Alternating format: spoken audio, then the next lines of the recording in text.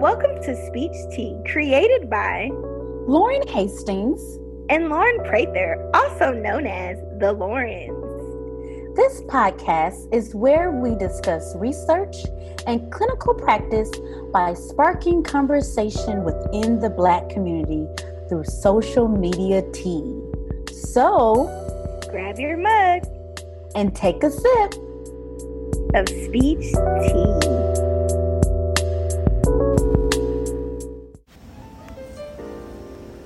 This podcast is sponsored by Keith R. Prather, your Legal Shield Senior Associate. Legal Shield protects and empowers you, your family, and your business by making smart, full-service legal coverage and identity theft protection simple and easy for all. At Legal Shield, we've made legal representation accessible and affordable. Legal Shield provides you with a network of dedicated law firms in 50 states and 4 Canadian provinces. Our law firms provide legal protection to millions of members, even in emergency situations, 24/7, 365 days a year. For more information on how to get individual, family, or business coverage online, visit pratherkr.wearelegalshield.com or contact Mr. Prather at pratherkr@legalshieldassociate.com. This episode was previously recorded. Enjoy. Hey, girl. Hey. My name is Lauren Hastings, but I call her LP. And I'm Lauren Prather, and I call her Lolo. And welcome to another episode of Speech Tea. I don't know if it ever gets better or not. Like some days I'll be like, oh, when I thought it was together, again, it's like chicka, like pitter patter. When we have gaps in our recordings, it gets a little funky sometimes. But no. Yeah. We're still good. We're still good. Can I share the good news? Yeah, go ahead. We now have had 5,000 downloads. Woo! Awesome. So excited. Yeah. That's what, 2.5 years? Yeah. That's pretty good. We're so excited about Yes. Thank you guys for sticking with us and understanding our busy schedules. Yeah, exactly. Well, as we talk about busy schedules, I'm drinking coffee with, what is it, hazelnut? Something hazelnut, and then I put some creamer in there. What? You have creamer? She doesn't do creamer. But before I tell y'all what my tea is, we got some tea because we brought a special guest with us today. LP producer. Yes, producer, stage hand. What else? Critique editor, everything. Wow. Yeah, all of that. All of those great things. Executive producer, camera operator. I mean, what else? Give me lighting. Production team, all of that. He was all of that to me. If you ever hear me. Fan holder, all of those great things. But more importantly, he is a special part of my life, an extension of me. And I'm really proud of all that he does because he is, when y'all talk about the epitome of busy, I think I couldn't be with a better person to understand what life is like because he is equally as busy. If we're not supporting each other, we're Netflix and chilling in some kind of capacity. But my boo, my boyfriend, my man, as people would say, Mr. Future Doctor too, Greg Moore. You get a doctor. You get a doctor. You can do it. You can do it. No, for real, you can. Yeah. We really can. Surrounding ourselves with all these future doctors here, whether they're a few months away or years away. I think it's just pretty important to know that you can do these things. You can elevate to yourself regardless. So welcome to our show. You've never been on this side of the camera. Right. I can't believe it. I cannot believe this. What an honor. We've been talking about this forever. Yes, very much so. That's how busy he is, y'all. I can't. It's like, okay. Y'all are giving me a lot right now. Y'all are giving me so much. He was supposed to be in last season. He was. Maybe this moment was destined versus then. You know, there's so much to share. I hope. Yeah, absolutely. So tell us, what type of doctoral program you in? What you doing? Yeah, so I'm actually at my alma mater, so Northern Kentucky University. I'm also a staff member here, but I am working on educational leadership doctorate. So I started the cohort in the fall of 22, and I actually really love how they have this program set up. It's almost with the professional or adult or non-traditional student in mind. Like literally we meet 5 times a semester, depending. And obviously there's work in between, but I just like that the makeup of the program sets us up for success. Nice. Mm-hmm. Yeah. Cool. Yeah, that's very fitting for you, that education. It is. It is. Right in your lane. It's so crazy because I never would have imagined ever that I would be working on a doctorate. So, and it's so funny listening to, I saw my brother the last couple of days with some family, and he was talking about me. He's like, yep, that's going to be the doctor in the family. He keeps us going. I was like, wow. So that was a good feeling. Yeah. Yeah. Mm-hmm. Okay. That's awesome. Well, you're our special guest, and so our special guests are always outdoing us, and I love it. So, Mr. Moore, what do you have in your teacup today? In my teacup. So this is funny. So I'm not gonna lie, I'm at work, so I can't have what I really want. So today it's Sprite. It's okay. Sprite. Otherwise, it's normally water that I drink, but today I have in my NKU Alumni Association cup. I have. Okay. That's cool. You know, we've had a plethora of different types of teacups, also types of things in their teacup. So we just wanted to see. Yeah, we did. We've had water. We've had spirits. Yeah, we've had it. Yes. Spirits. Are these good spirits? Like good spirits. Yes. Yeah. Oh. Adult juice. Yeah. Oh, gotcha. Adult beverage. See, well, I would have definitely had some of that, but not today. Because some of our recordings are at night, and a few of them have been like on a Friday night. So, you know, we get a little bit of everything. That sounds like a whole vibe right there on the Friday. In your mug. In your mug. But LP, what's in your mug? Well, so it's not tea. It is Celsius drink. Why is that? What's wrong? There's nothing wrong. I just have a few things to do today that I just want to accomplish. I don't know. Like, I feel like I have I get up in the morning and I do all of this work, and then I work from it's depending on the days, maybe 8 to 1 or 2. And then when it comes between 2 and 4, my body's sit down. So, and then I need a pick me up for the post, and then I could work for the rest of the night. Yeah. So I don't know. It's at the same time every day. Even when we was at conferences, as that well. 4 o'clock time. Yeah, it's that 2 to 4. It's slow. Now, do you listen to your body?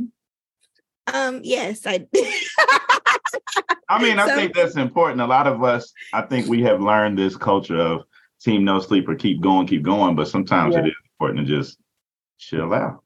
Yeah.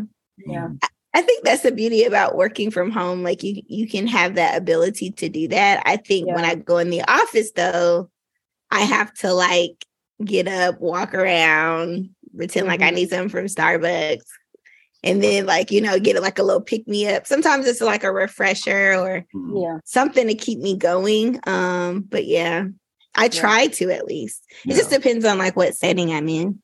Okay. Yeah. Well, before we keep going, I just want to give flowers where flowers are due. For one, I want to say that I'm truly proud of you because in the midst of Lolo's doctoral journey as a newcomer, just like you, Mr. Moore, she also planned another convention in Georgia.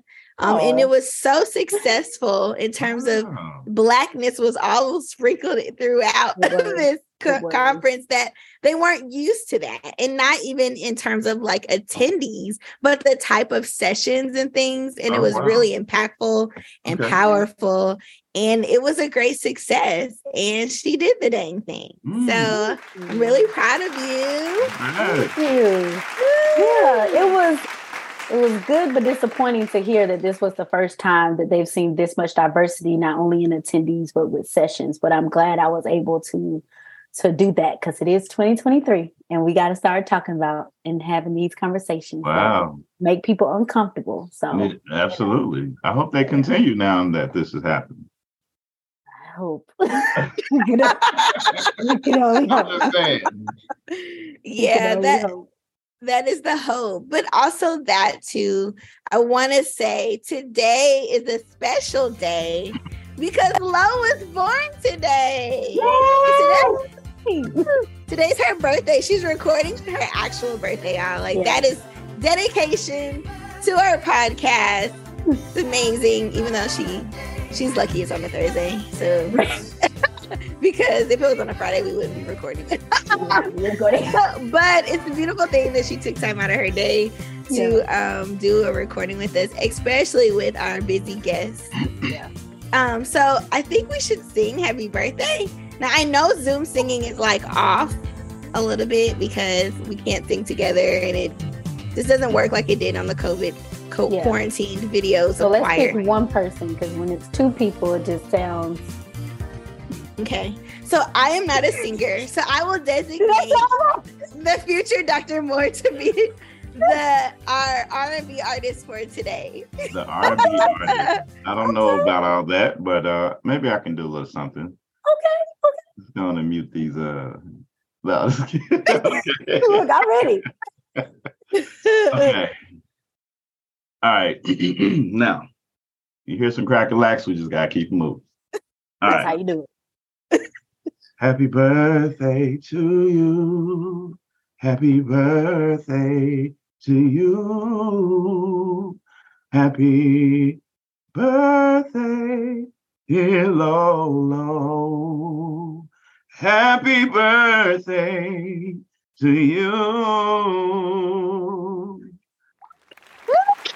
We need to find some music to put under you. Do you stand? You can do it all by yourself. I love it. That's gonna be a good episode. I feel it. I know it's gonna be really good dialogue and conversation. So, do you want to do your Black History moment? I would love to, and I think this is perfect because it's also a social media topic. I think in honor of Women's History Month, y'all, we switched over, and the irony is you would think I would be just excited about this month as I was last month, but I mean, it's fairly equal, right? I think this one hits just as much as closest home the more I progress in our careers, just kind of standing out and being identified as probably maybe the only Black woman in a group. But so there's been a lot going on social media, a lot of interesting things, more on the negative side, like terms of like people going to jail and getting called out and all this different stuff. But I did see something that was very exciting, and it contradicts something we talked about with Governor DeSantis in Florida, that Ketanji Brown has got a street named after her in Florida. So I thought that was really nice, right? Right, the irony, right? And I was like, oh, wow, this is so cool. So I wanted to celebrate her in honor of Women's History Month. Yesterday was International Women's Day. And so I thought that was some amazing news and good to see some progression despite the battle that they're facing with diversity, equity, and inclusion practices across the public education spectrum. So that is our social media. I didn't want to bring us down today. I was like, oh, we got to find something good. And then, Sunday's the Oscar. So we'll see how that goes. I'm sure we'll talk about that. If anything interesting happens. But yeah, so that is our social media tea of the day. Awesome. Well, I'm going to just lead us right into our topic for today. So the reason why we have Mr. Moore on here is because, well, let me back up because we did talk about it in our last episode of a university doing our doctoral fair that we had, Mr. Moore. I'll tell you who it was later, but I was introducing each school. We had it for in Basel because we were trying to, increase more Black doctoral or PhDs in our field. And so I was introducing each school and they were having their moment to talk about their programs. And this woman got up and she was like, yeah, so I'm first generation college student and I came from humble beginnings and I was raised on a farm and we had food stamps at one point and we were like, did she just say that? Like, is she trying to relate? Anyway, don't assume that all Black people are first generation college students. So correct. Thank goodness. Correct. None of the attendees, went a little crazy in the chat. They just kind of overlooked it. But I do think it is important in our demographic and our race and our ethnicity to talk about first generation college students because I feel like it's becoming more prominent, especially here in Alabama. I found out 90% of families here are single family homes. Okay. And so I was like, oh, that's kind of high. So now we're hitting these kids who they are their first generation and they are coming wet behind the ears, and just trying to navigate that that space of college. Cause it's one thing to go from elementary, middle school and then middle school to high school, but high school to college is probably the biggest leap you're going to make because there's so many different moving parts. So we just want to talk about that today and get your take on it and your lived experience and all of that. Okay. Yeah. You want me to just dive right on in or just dive on in? I mean, we're gonna bounce off you. I just wanted to make sure because I heard you say a few things. There's that group of people who may not be of color or from Black backgrounds, essentially, who are first generation. I don't want to invalidate their experiences. I think for me, it does come across as problematic when we use the term first generation, like you said, to relate to a struggle. And it doesn't necessarily mean that's what that is. I mean, there may be a lot of households that have had a lot of, I would say, challenges or even barriers or et cetera, et cetera.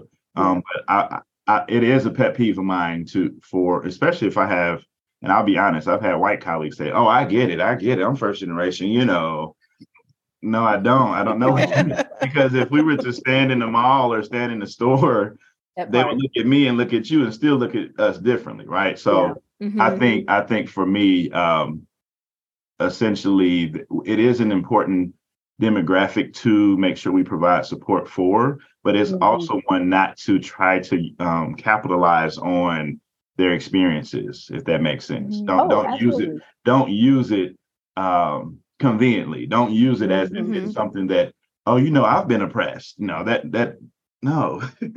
That's exactly what happened too. I know. Because I hear it all the time, honestly, in my field. Yeah.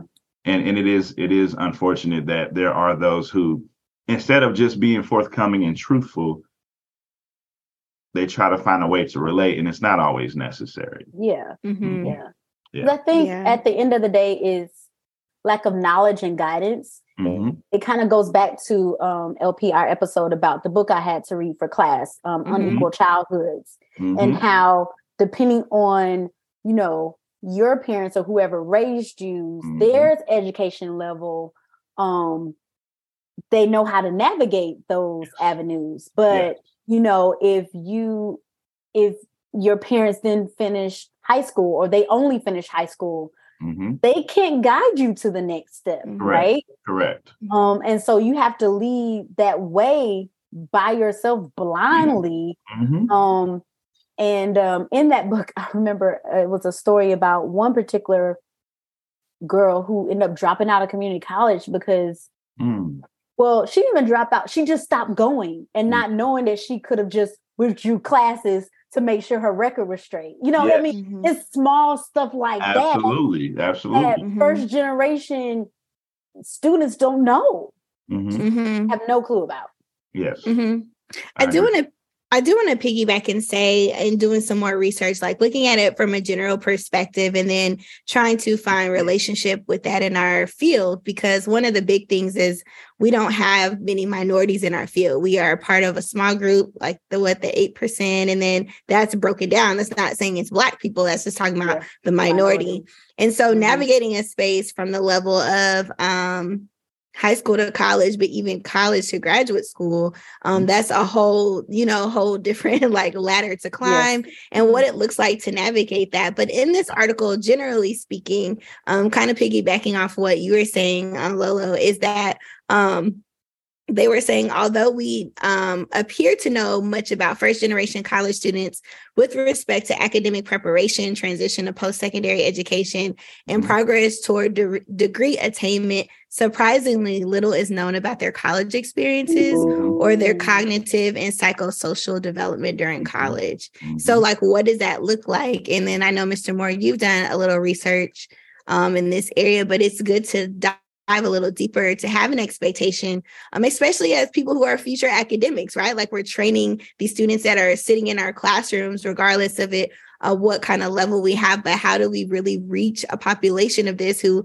are just as valuable and are smart and can carry the torch and do those things, but may not have, I guess, maybe the mentorship at home to like push them to the next level, to become just as successful as who they see in front of them.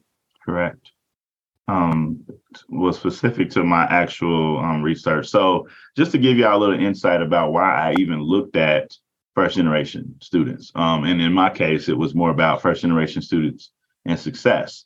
I kind of battled on this thing because throughout all of my professional experiences or even my lived experiences, I've had a lot of firsts. Like, I've always gone to, like, for example, my high school, we had no football team. So we was always the first. So I was trying to develop something that was the first. In college, first. So a lot of things I never understood. And I always questioned, like, why am I always in these situations where I'm not ever part of something that's already been established and I'm always playing a role? And then it kind of dawned on me. It aligned with a lot of my actual professional experiences where I've worked in charter schools with first generation children or students. I've worked at institutions where a lot of, or even the majority, and even where I work now, as I'm the director of African American Student Initiatives at Northern Kentucky University. Even when I first started here, a huge portion of my experience has been in residence life. But even this institution, more than half of the student enrollment is first generation. So it's important that we find ways to not only develop programming or even look at best practices, so to speak, but find ways to really tap in and touch those students so that they can have a place of ownership or a sense of belonging or a community. And those are some things that I find myself oftentimes, especially for students of color or Black students, finding myself advocating for a lot, because some of them truly don't think that they have a chance or don't have a voice. And sometimes they're told, no, or you can't, or we don't have this for you. And then they just sometimes shut down. And sometimes, I'm saying this intentionally, but instead of taking time to actually understand the whole student, we respond to how they respond. If they're upset about something, or if they didn't do something that seemed professional, instead of invalidating them in that moment or even supporting them, they often get dismissed, invalidated, or overlooked. And I think we have to start addressing that. But first generation and success specifically, And is it okay for me to just share my screen real fast? Yeah. Yeah. Because I had a quick question about that. Because when you talk about, because we hear this whole term, first generation, and how they struggle in school. Like, what are the struggles, or what are the things that they have difficulty with? It's and it's so funny. I appreciate the question, but I will also say there is not any specific set that everyone experiences. I've learned that even I come from a very small rural town in southwestern Kentucky, even though I was born in Indianapolis, but working primarily in the greater Cincinnati, northern Kentucky areas. I've worked with a lot of kids from various backgrounds that I would have never had experiences in my own life. So there, not to start off with nothing negative. I've had I recall a student literally coming to school after seeing a dead body, and her trying to navigate that, instead of her thinking, I need to go home, or I can't even handle the rest of my day. I got to get to school or I'm going to get in trouble. My mom's going to be truant, like all these worries and concerns. But that whole overall holistic well-being wasn't even a thought for the student. And she was, I think at the time in middle school, might have been 6th or 7th grade, but she was just quiet and reserved the whole day. And I just sat down with her. And that's when I learned that she literally got off the bus to see that. And thinking about students having to be so, they've become desensitized to certain things now. Of course, that's traumatic, but we have to start normalizing check-ins and actually providing resources and support where it's necessary. But to answer your question, some other things might include single-parent homes. And there are some first-generation students or kids who have both parents in the home that just did not go to college or didn't experience 4-year institutions, and that's okay too. But but specific to the single parent home, which was my experience, oftentimes they or we're met with responsibility at an early age. Adult responsibilities, taking care of or looking out for our younger siblings, or having to work, making sure when we're working, we're supporting. I remember a time I was supporting my mom when I was 16, not realizing that was not a normal thing, but it's just what we did to survive, if that makes sense. So there's just a lot of things that go into responsibility. And I can't remember the specific term. I think it might be success guilt. But thinking about those students who are in college that are first generation who have to help their parents, or I'm working so I can send money back home and things like that. Or I feel bad because I have this experience, but my brothers or my mom and them didn't have a chance to experience this. So just those kinds of things may play a role in their lives, or even their friends' experiences. Yeah. Yeah. And that's exactly, if you have time, which clearly you don't have time right now. But the book I had for class called Unequal Childhoods, it was a researcher that looked at different families of different classes. Wow. And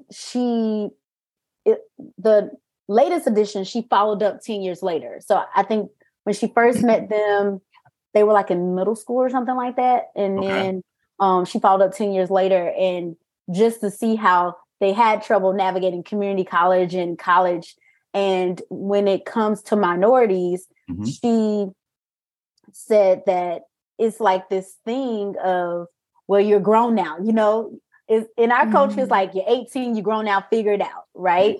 Versus she was documenting and notating that the families who were of a higher class or higher income, they help their kids navigate things like, no, you gonna let my kid in that APA class because they got to get into this school. You know what I'm saying? Like that is what she explored in that book. But I mean, we lived it. Same as you, I started working at 16. And at first it was our money, but then sometimes my mom and my aunts came to us like, hey, can we have some money for this utility bill? Like, yes. So and then my mom passed when I was 17. So when it was time to go to college, it was like, well, you got to take care of your sister. Now, y'all know I got a whole twin sister that's only 3 minutes apart from me, but we function like older, younger sibling. But they were just like, I had to step up and like make sure we were both cleared and make sure we both got in. And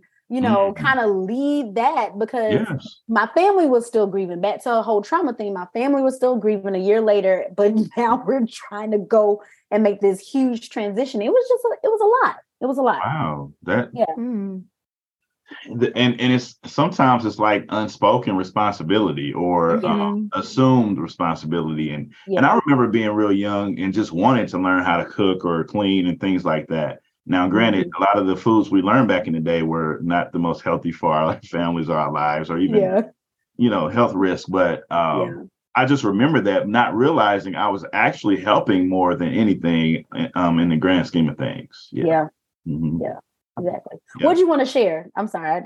So from in my master's program, and it's ironic because I did not get a master's so I graduated undergrad organizational leadership degree in 2009, but I did not have anyone that was really telling me or encouraging me, go get your master's.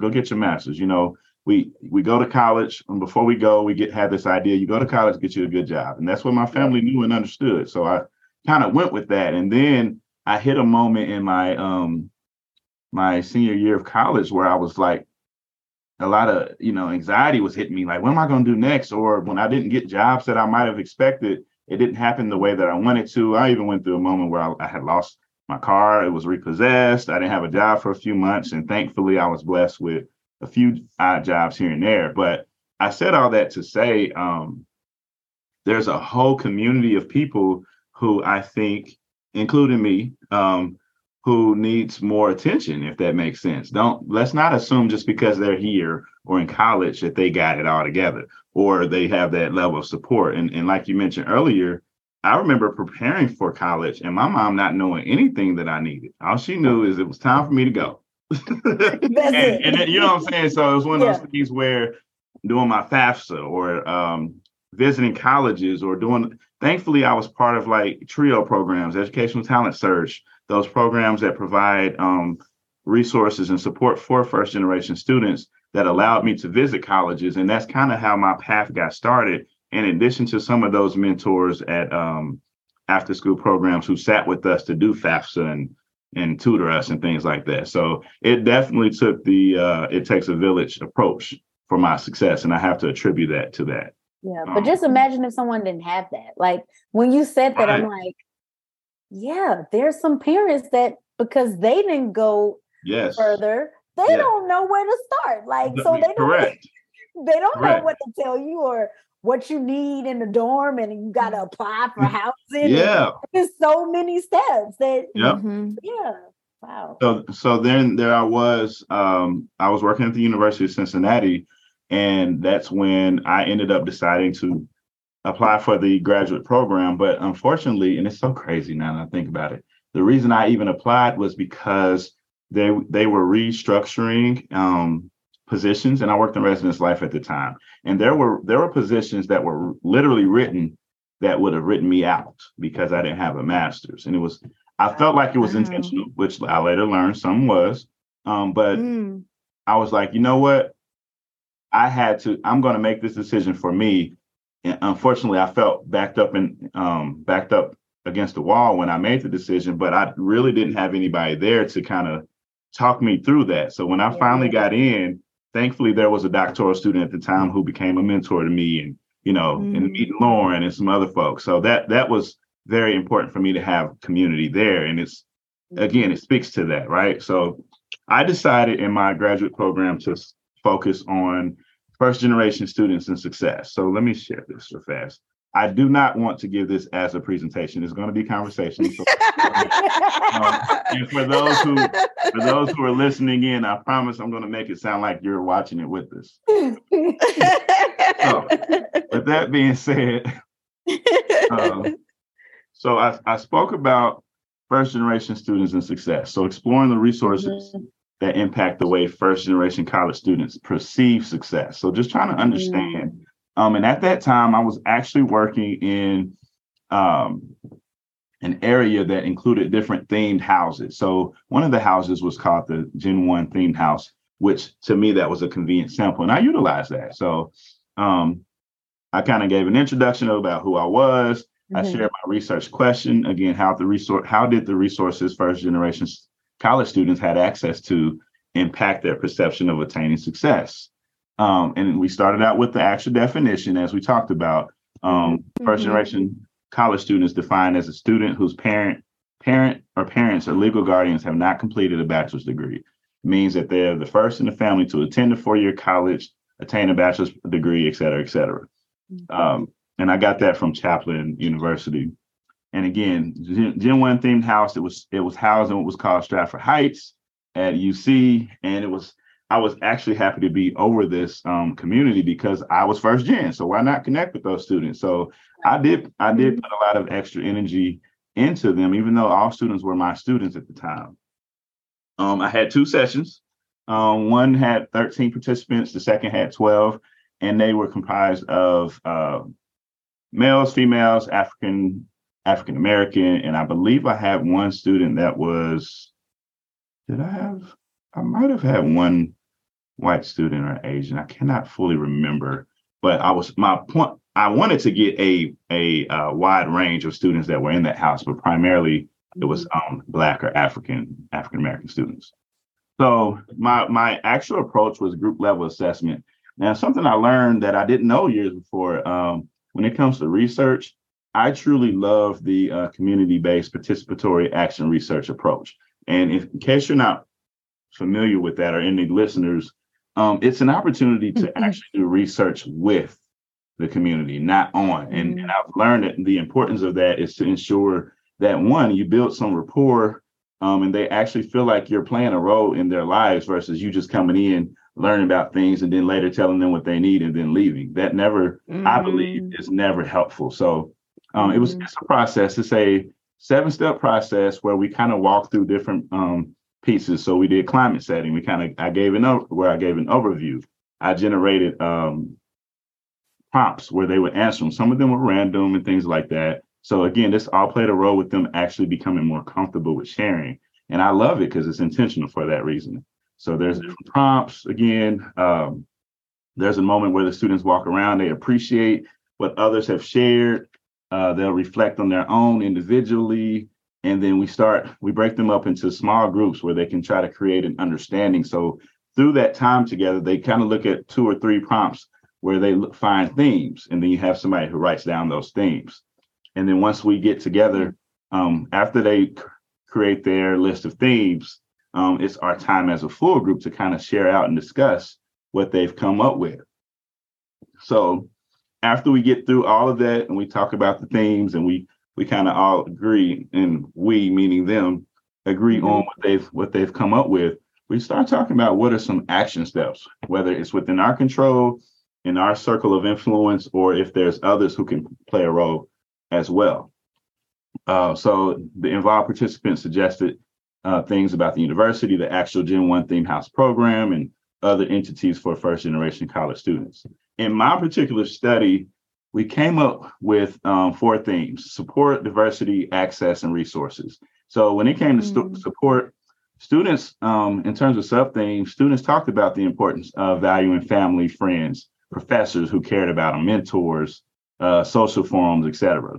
When it came to diversity, which you probably have heard of this, they wanted their professors to have more diversity training. It was a thing where I'm sitting in class. I don't want to always be called out or asked to represent my community just because I'm Black, that kind of thing. They wanted their professors and staff to understand multiple or intersecting identities that they hold, which is extremely important as well when I talk about that holistic development. They wanted the actual university and professors to take course evaluation seriously. I'm tired of coming to these classes. Y'all ask me to do this, and then we make recommendations and nothing changes, right? That's diversity. And access. The students wanted times where they can actually have meetings with administrators or university policymakers. They always felt like decisions were made for them, but not necessarily considering or inviting them to those tables. So how can we get more access to these people that's making these changes? And then the last thing, in access, also more opportunities for leadership development. They hear about things or something already comes up and boom, they've missed the opportunity to lead or even be in those positions or spaces to learn about them. Can I interject real quick? Yeah. I think that's why it's so important for minorities, specifically African Americans, to. Mm-hmm.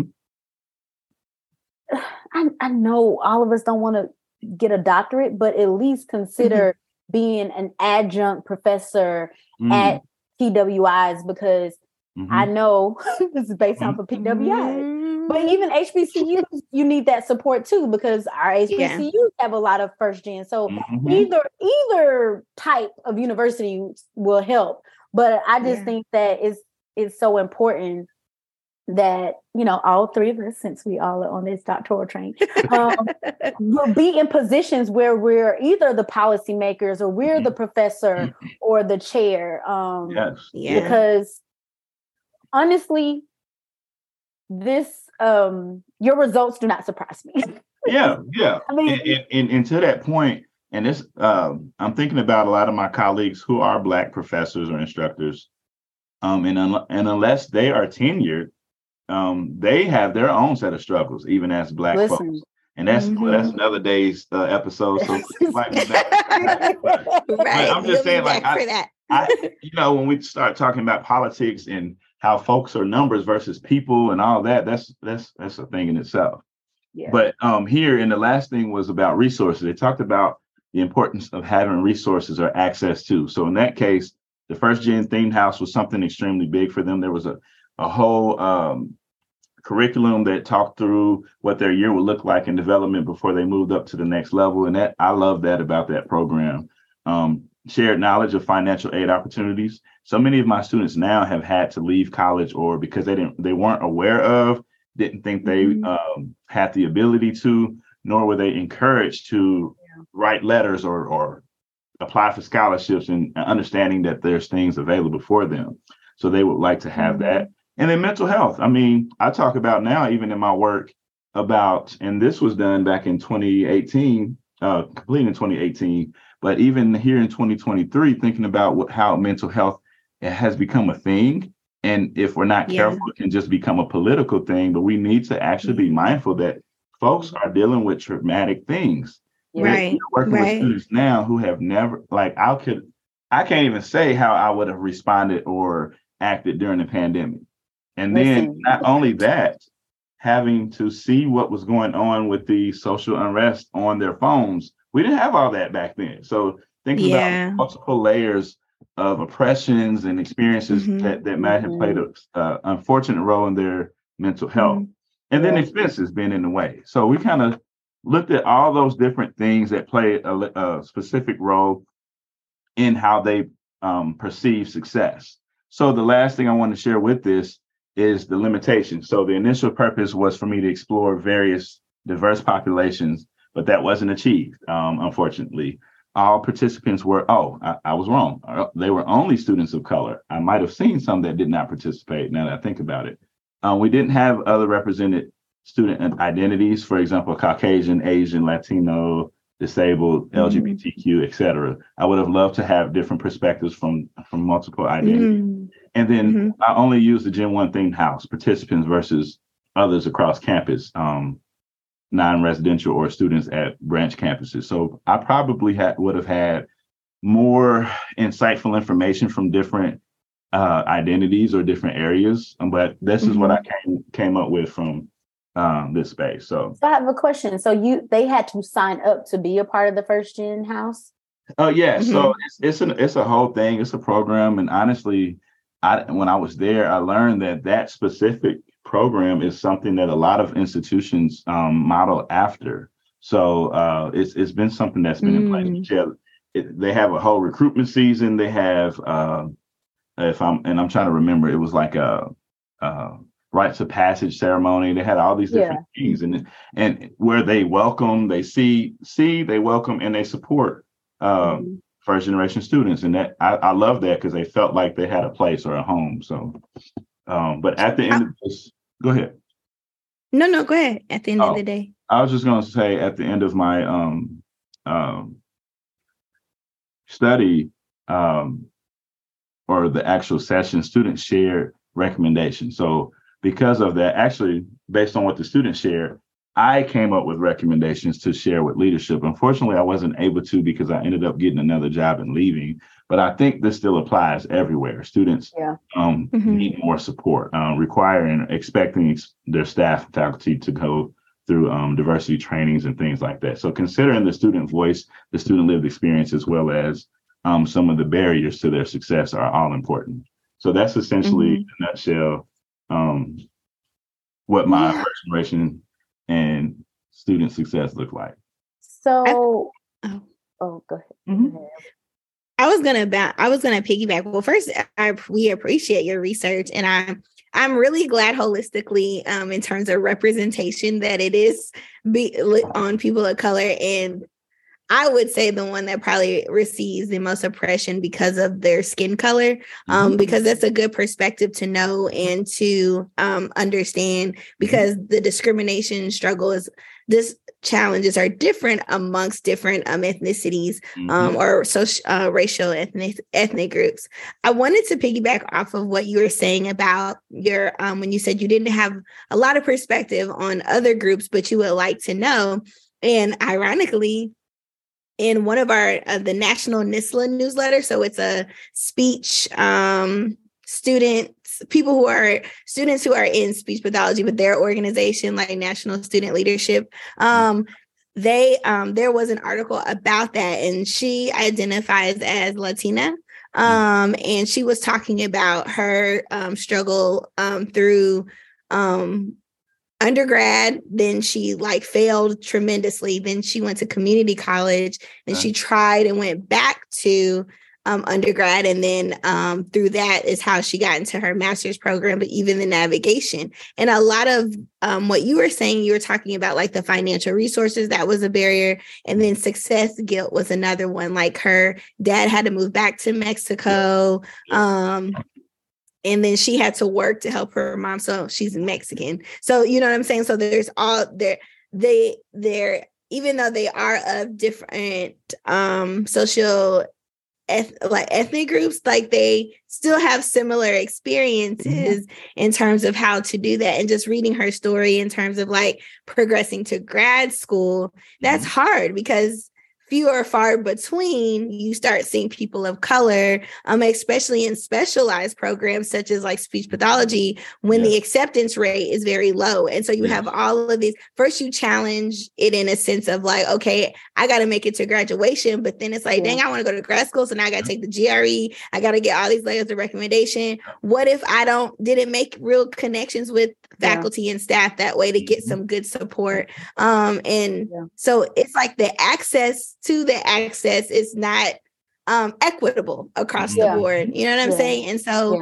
I just find that interesting, and I appreciate your resources. And it's kind of I know we have to cross one bridge to get to the another, but it's we need this next bridge to be there too, because we need more diversifying our fields. Because OT and PT got the same issue. So you can't say, we need more minorities when you can't work with a bachelor's in neither one, in neither three. PT, you got to have a doctorate. OT and speech, you got to have a master's. Wow. So, I mean, you can be an assistant, but you know. No, you're absolutely right, and I'm glad that you shared that. Lauren P. LP. I'm glad that you shared that example, because in one of my doctoral classes, I was taking a class before I actually entered the program just to kind of test the waters, and it applied to the program. But it was the study of the U.S. college student. And one of our assignments, the final assignment, we had to do a study on a particular group that we didn't identify with. And I decided to choose Latinx folks, learning what some of their motivations, what drove them to want to be successful or go to college if they did go, et cetera, et cetera. And what I found in that was some of the students didn't, for example, let's say I lived in California and I might have wanted to go to a school in New York. Well, going to the local community college made more sense in my case, in that student's case, because it was less funds that I have to be worried about. I wouldn't be that far from my family, and there's still an opportunity for me to attain some level of success. Well, even with that, some of those students, if they lived on their own, they might have sacrificed a meal or two just to make sure they were able to do something in school. And I was like, wow, as much as we want to sit around talking about differences between communities or demographics, there are a lot of similarities that we need to start actually acknowledging. And I know it's tough because when it comes to some, and I loved it because they're very family oriented. When I was reading that, of course, these are some things we may want to assume, but actually learning about some of the lived experiences, I'm like, wow, like, how can it be like that? We are to a degree. Man, you know how our people are. But we get Black folks, I will say that. Yes. They want to say our struggle is different, but there are probably more similarities than differences. And like you said to that gatekeeping thing, our problem sometimes, and I can speak because I'm Black, we Black, right? But our problem is we may know something, we may even see something, we may even have access to some information that our next person or next friend or is interested in doing, but we won't share because you know what? I need to one-up you. I'm like, why are we like this? Kevin Hart said that same thing. He did an interview and he was like, have you noticed when it comes to, like, let's say Black music groups, they always falling apart. He was like, and he brought up his partnership with The Rock, Dwayne. Okay. He was like, yo, we can do so much together if we just pull each other up. I don't know how many movies they've done together, but they always support a lot. And they making bread individually and collectively. And he was like, yo, we could make so much good things together if we just come together and say, yo, I did this. Let me help you do that. Yes. Yeah. Kind of like what Dr. Martin Luther King was trying to do down there. Put that money right back into the community, things like that.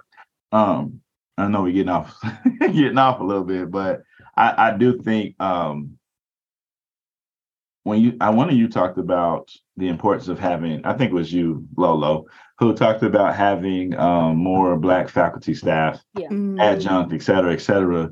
I do think that's important. Where I think it starts is if we have folks in positions of influence while they're in their undergraduate experience or even high school, it's just important to have people who can say or encourage or put that into somebody's spirit. Because I literally I had to navigate my way, right? Yeah. There were resources available, but sometimes, and I've talked about this too before, I can be a first generation student. There can be a whole multitude of actual resources. But if I'm not being taught how to actually network or do small talk or even have confidence to think that I can speak to somebody about these things, that still could impede my success. Yeah, that part. I want to go back to the recommendations from your research. We just had this conversation in class, and LP and I just had this conversation in our last episode. Some people in our field, well, let me back up. In our field now, we have a requirement that everyone has to take a DEI course, right? 2 hours. 2 hours every year.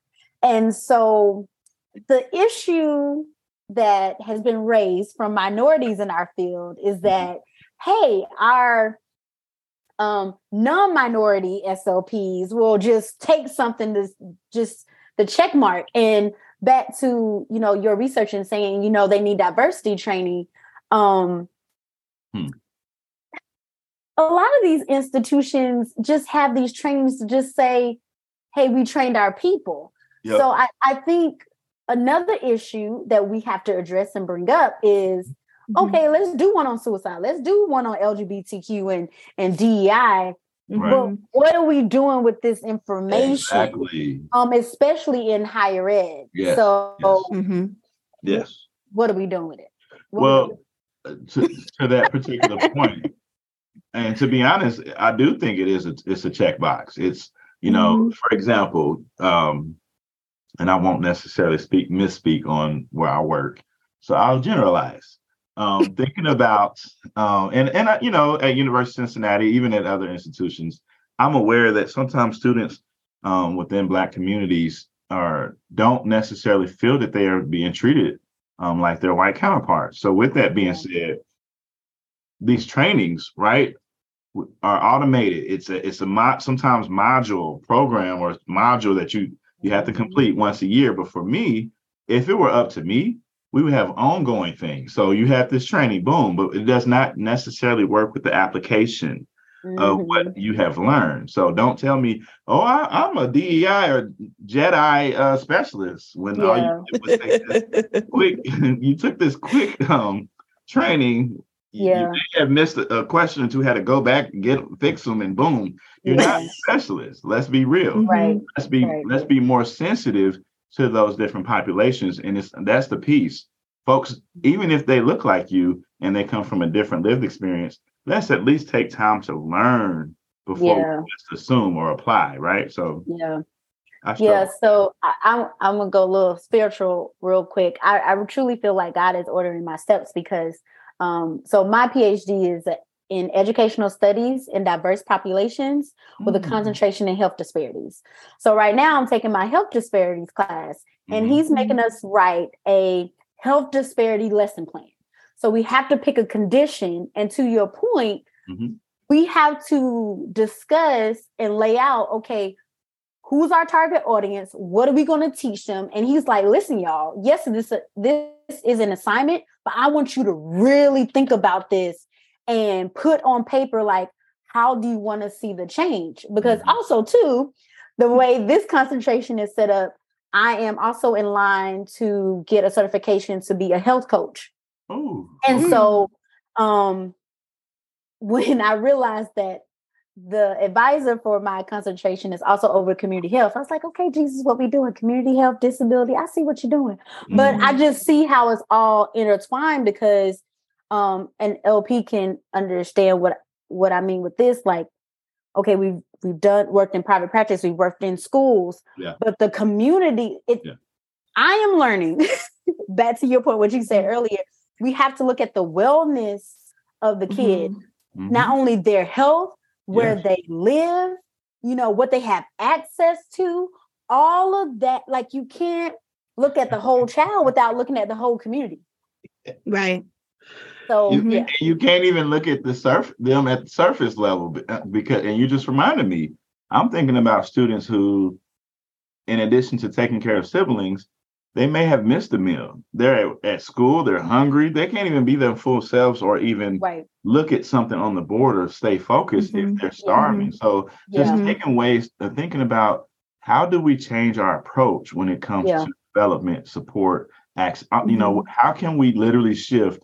And I did a presentation for my fraternity before about training I think it was called training our new age leaders. So I actually took a lot of what I've kind of talked about with y'all and shifted it to how are we going to start teaching and training our undergraduates or even our co-constituents and things of that nature, because the way that we used to do it is not going to work anymore, brothers, or people. Let's be mindful that we live in a new age where they literally look at these phones, they stay on them, and then when it's time to deal with addressing conflict or anything like that, we can't sit around getting upset if we know it first. We know that they struggle. They don't have the things we did. They don't have the practice. Right. They don't have the practice. They don't have the encyclopedias. They don't have nothing that we had to do. Like, right. Thinking about how can we literally meet them where they are without judging them, and then helping them to take ownership in their lived experience. That's what I think is key. And that's what's helped me be successful in my current role working with African-American students just generally. Before I had to do, and all students are still my students, but I've even been opened up to different lenses in my practice or even being a practitioner in higher education student affairs. What used to work for me, out the door. Or maybe what we used to do, add a twist to it. And then include the students. Like, what's some things we can start doing where they love line dance? And so I do too. So boom, we meet there, but different stuff. Like, let's shift how we used to think and kind of accommodate the students where they are now. Yeah, I think I was just gonna. I just have a quick comment that I think that this generation behind us, we're definitely gonna have to do more mentorship and guidance. Mm-hmm. Like I see it in our field when I'm talking to students, to navigate our field. Like recently, I got connected to this Black guy in California, and he's like, "Now, mind you," he said this a month or two ago. I'm about to apply to graduate school. Now, y'all know what time it is, right? It's like February. And he's like, I'm only going to apply to 2 schools. And I said, sir, you need to go find about 3-4 more.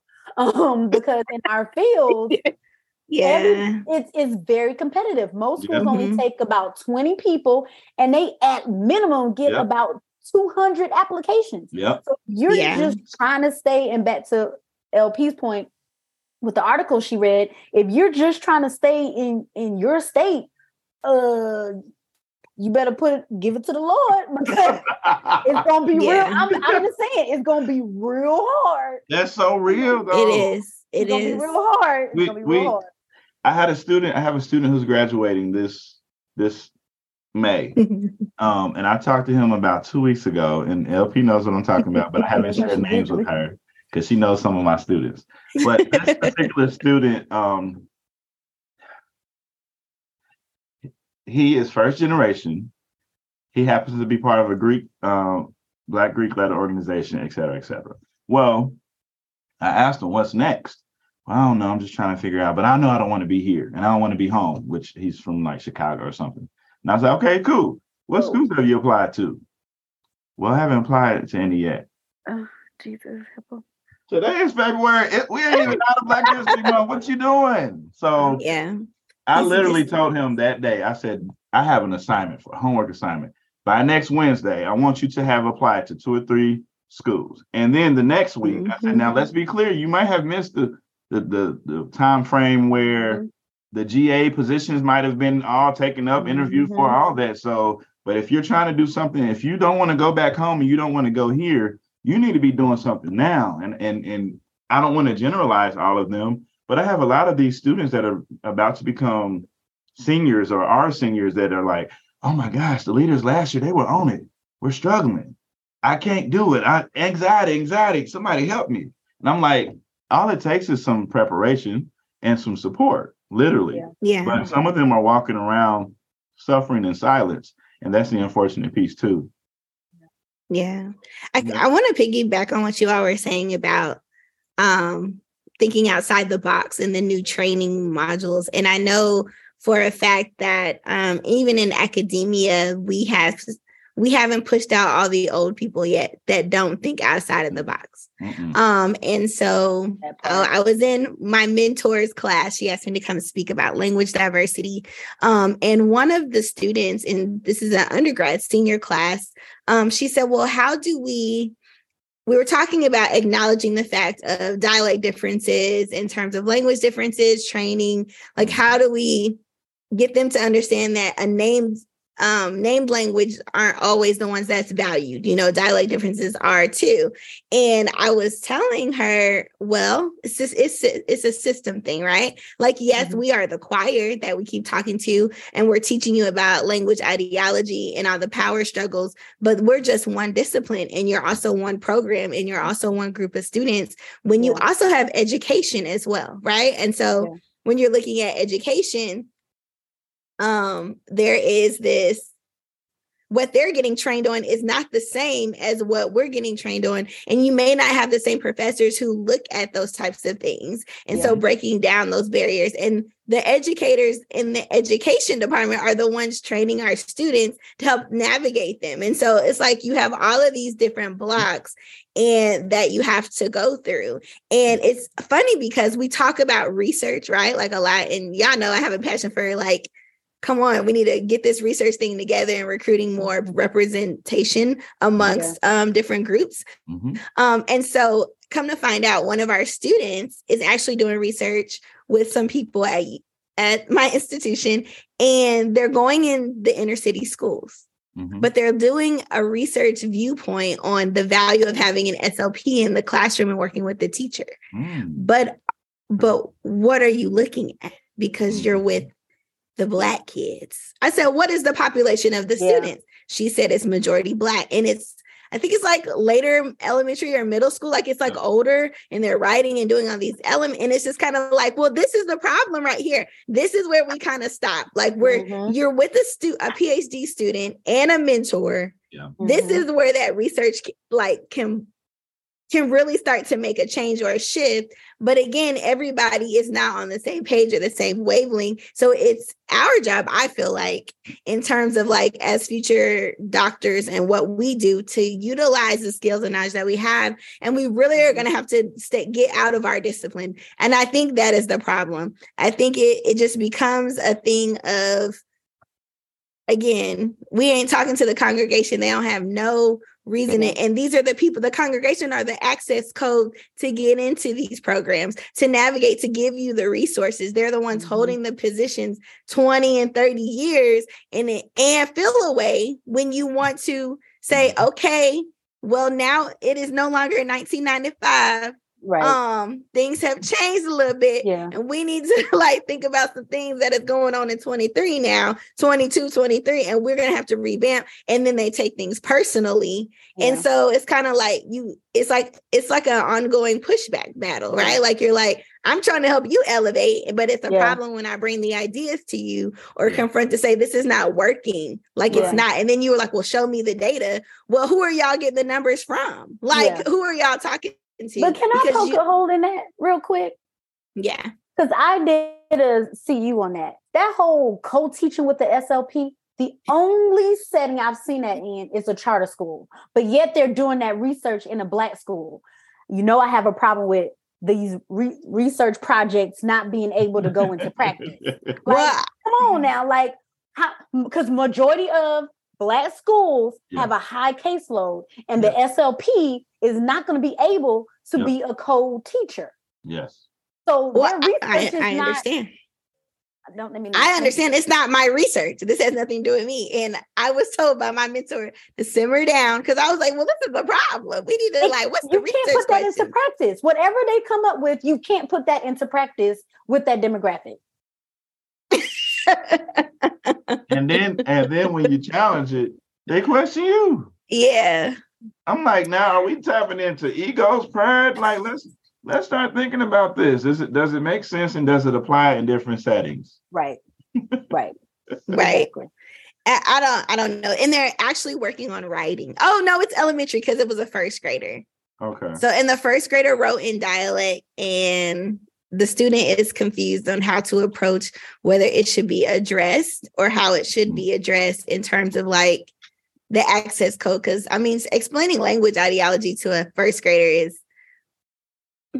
it's a nuance, right? Like it's like, here's the thing though, I challenge the student to look up writing development. I took a CEU on that, and when it comes to spelling, that doesn't like it's get grammar. Better. Oh, it's grammar. Oh, what's CEU? Oh, sorry. Continuing education workshop. There was this lady who talked about writing development, and so she was saying spelling. I'm going to maybe say she said grammar, but I know specifically she was talking about spelling. Yeah, it doesn't get better until like 4th grade.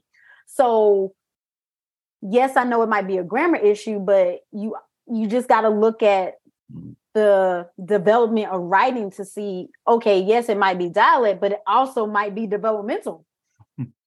Well, but the thing, and I say all that to say, like, kind of going back to what you and Greg were talking about in terms of like training, we're training young people how, like, about what's happening systemically. But when you're under a power structure or influence, how do you advocate for what you're already being taught about in a class when everybody is not on the same wavelength? Like they took the diversity training class, or they may help have a Black student here and a Latinx student here, but they're not making, like you were saying, applicable, that ongoing thing to say like, oh, I see what you're saying. Yeah, this is something, maybe I need to go back to the drawing board and revamp. But when you've been in a system for 20 and 30 plus years, how do you go back to say, hey, yo, y'all, what it is, like what are we doing? You know what I'm saying? Like, how are we making it better? And so that was the point of what I was making. So you have like certain segments of people that are on the change wavelength to give the access code to look at like things like the McNair program that made your upward bound things to help students, but it's still like everybody is not doing that. And even though we say Black people be gatekeeping, white people be gatekeeping too. Like, you know what I'm saying? They don't want you to have what they have. How did they get it? Oh, it's because of that. You know what I'm saying? Like, so you're a threat to whatever power they have. Yeah. Wow. Yeah. Absolutely. Man, this has been go ahead. I know. I think that like, so what I do, and it's not so much, and I always make it clear that I'm not trying to be a radical or a rebel. But I do remind students that I work with that they have more power than they realize. But unfortunately, they're in spaces where a staff member or even faculty member will make a statement that makes them believe that they don't. Oh, you can't do that. And I'll say, did they show you that policy or where it's located? Oh, they can't, or they didn't produce it. It doesn't exist. Or if it does exist, you as a student have the ability to challenge it. Especially if it doesn't feel fair, if it doesn't feel consistent, not equitable, or if it takes away something. Because I'm always about, all right, the institution says they're going to do this. Well, if this policy doesn't align with what the institution says, you have a case. And it's not that I'm not, and I get it. For some, it's like, why are you teaching the students this? Oh, you're trying to get them disrespectful. No, I'm not. I'm actually teaching them the truth. When I was a student, mentors, staff empowered me to one, they challenged read that stuff. Right. They challenged me to read. And then after I read, if there's some inconsistencies or something that's not fair, let's talk about it. Let's email it. Don't talk. Let me tell you. Yeah, you talk. Let me tell you what I learned. Let me give you some paper tea. Let me give you some tea, okay? What you need to do. And listen, that's one thing I learned being in a predominantly white field. I'm just going to keep it a buck. Like when stuff gets a little testy, you take that thing in the email and you CC people. You do not email one person. Man. You CC everybody. And to your point, I don't want to say systemically they think that we don't read, but I mean, if we don't. So the thing about it is that you have to challenge them and quote, like, just like in research, you quote people. Well, in the student handbook on such and such page, such and such section, it says I have a right to appeal and I have, all these different rights, because they don't expect you to do that. But let me tell you, other populations do it all the time. So they do. Let's have a conversation, but baby, get that email and CC multiple people, because that's what gets their attention. I'm just saying. It does. And to your point, Greg, like, I think it's really important that you are teaching that skill, because again, when you're working with specific populations such as first generation and understanding, like, knowing your rights and things like that, it's also preparing them for the real world, like salary negotiations, things in their job, like being able to be promoted, understanding, I guess, the rules in whatever area that they're going into. You're teaching them how to self-advocate. Well, according to this policy, it never specifically states that I can't wear my hair curly. You know what I'm saying? Like different things like that. So they come in there being able to stand 10 toes down and defend themselves. The problem is that you have other people outside of academia in more corporate America, when you start getting to those areas, that are, for one, intimidated by you, especially if you come in with a vast amount of knowledge and support. And then for three, they try to find a way to shame you, like to make you feel less than. So then it's like you're building a fear, like this false fear to not stand up for yourself or to defend it, because it's like a threat of, because they're using their power struggle or that power dynamic, So I think people are so close-minded to saying like, oh, well, you're teaching them to rah-rah against the school, but it's not about that. It's a bigger point. You're teaching them to advocate so they can have equitable and equal and equitable things when they go forward in their career. And you're just limiting it to a box of where they're about to graduate. They're not even here for the long term. They're here for a short time, not a long time that we hope. So it's like, I don't know, that's frustrating, but I was asked a question recently at a meeting, because I talked about how I would how I met Lauren Prather was through an organization called Black Graduate Professional Student Association. And I said that would be a great idea to start at the institution I'm currently at. And so what I'm doing is, from what I understand, is going through the proper chains and connecting with the graduate school and making sure I'm covering my bases. And when I brought it up in a particular meeting within my department, I shared what my plan was. And instead of fully listening to what I was saying, I was interrupted and I was asked, do we have a general graduate student association? I said, I don't know, but I wanted to say I'm responsible for African American students. Right. So I'm trying to provide a sense of belonging. And I told them the example. I just met a young Black lady who's graduating with her master's. She went to the graduate fair at the bookstore, and she asked them, because they try to sell a kente stole to her. In my office, we have a special program where we give you one. And she said, is there like a Black graduation or celebration? And they told her no. Now, mind you, I participated in what we have called Charade Hay dang near some years ago, and it's been going on for over 20 years.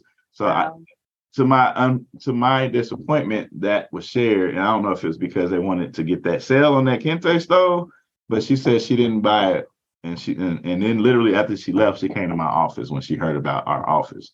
So I think it's like y'all talked about earlier, getting in these positions so that you can have some kind of influence, so that you can have access, so that we can advocate. It becomes draining. It really does, because when you feel like you're the only you. But just know, and my encouragement to anybody out there listening is to just know your efforts aren't wasted. Please know. We can't save the entire world. We can't save everybody, but the little that we can do, especially within our circle of influence, let's just take the risk and do what you can do. Yeah.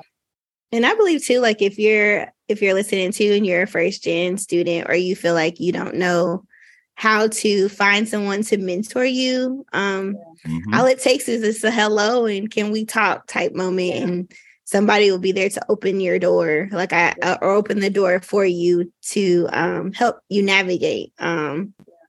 So, and I know that's intimidating. You don't know how people are going to react, and we have this not a philosophy, but it's like, we know that all skin folk ain't your kin folk, but somebody out there who may not be Black. And that's okay, or someone who you identify with.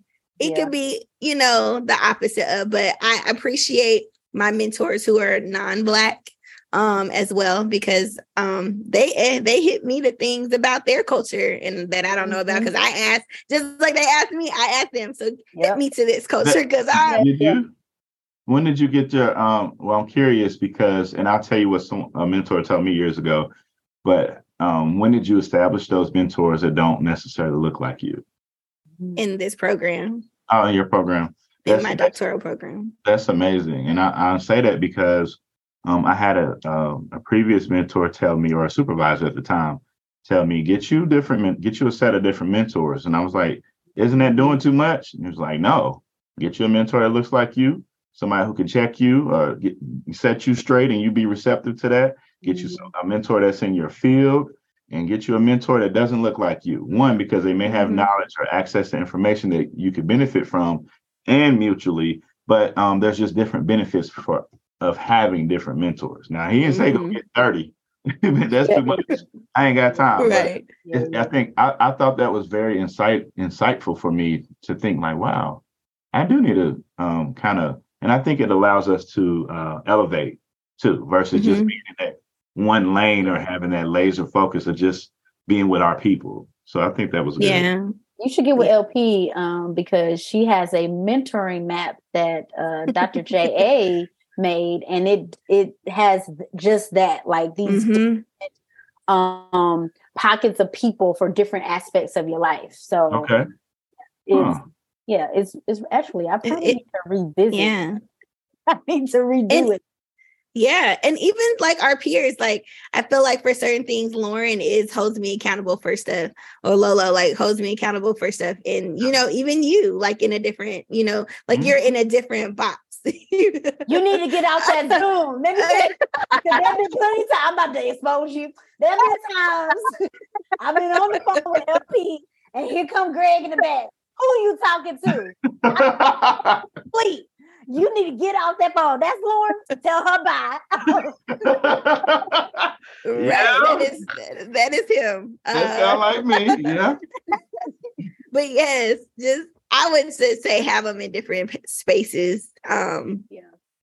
It's really important to have that, and you'll build organic relationships. Like it may not happen overnight, but it will gradually happen, and it's not gonna always be peaches and cream. Trust me, because even with my non-Black mentors, we've had moments, you know, and it wasn't bad, but it was a matter of understanding too. You know what I'm saying? Like this is how they were feeling; their feelings were valid. This is how I was feeling; my feelings are valid. We just solved the problem of what that barrier was. You know what I'm saying? And so, a lot of times it's really for your best interest, and then you just, you just kind of receive it the way that it happens, but really talk through those things. And even with your peers, like, I mean, I love both of these two, but some days I'd be like, what y'all want?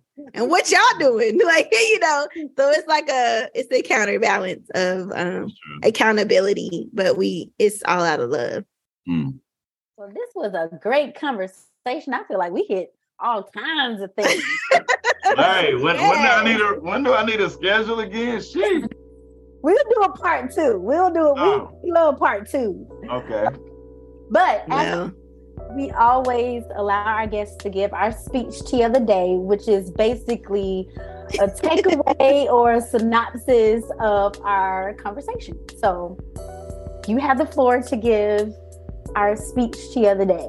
It can be like a one-liner or a little like whatever, however you want. Yeah.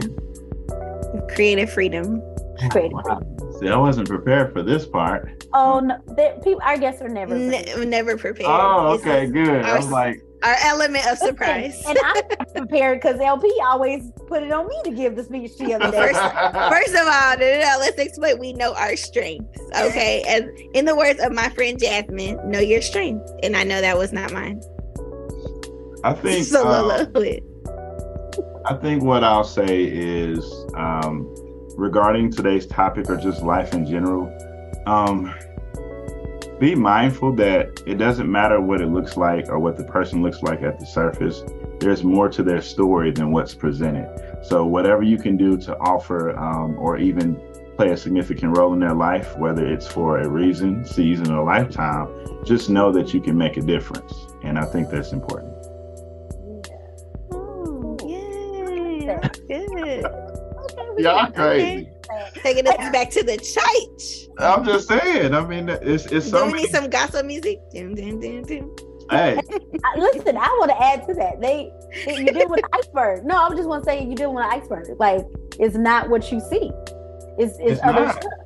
You know, it's not. And literally, what you say to them or how you interact with them could make or break them. You know, there's people who are struggling with things or people who are overjoyed, but either way, just be mindful of how you treat them. Yeah, you can use that for a presentation. Get your little iceberg and put all them little words like black. You're right. Then at the bottom, trauma, you know. Right. Say something to me now. Try me today if you want. You know, Get the right one. Well, until next time, LP. Bye, Lolo.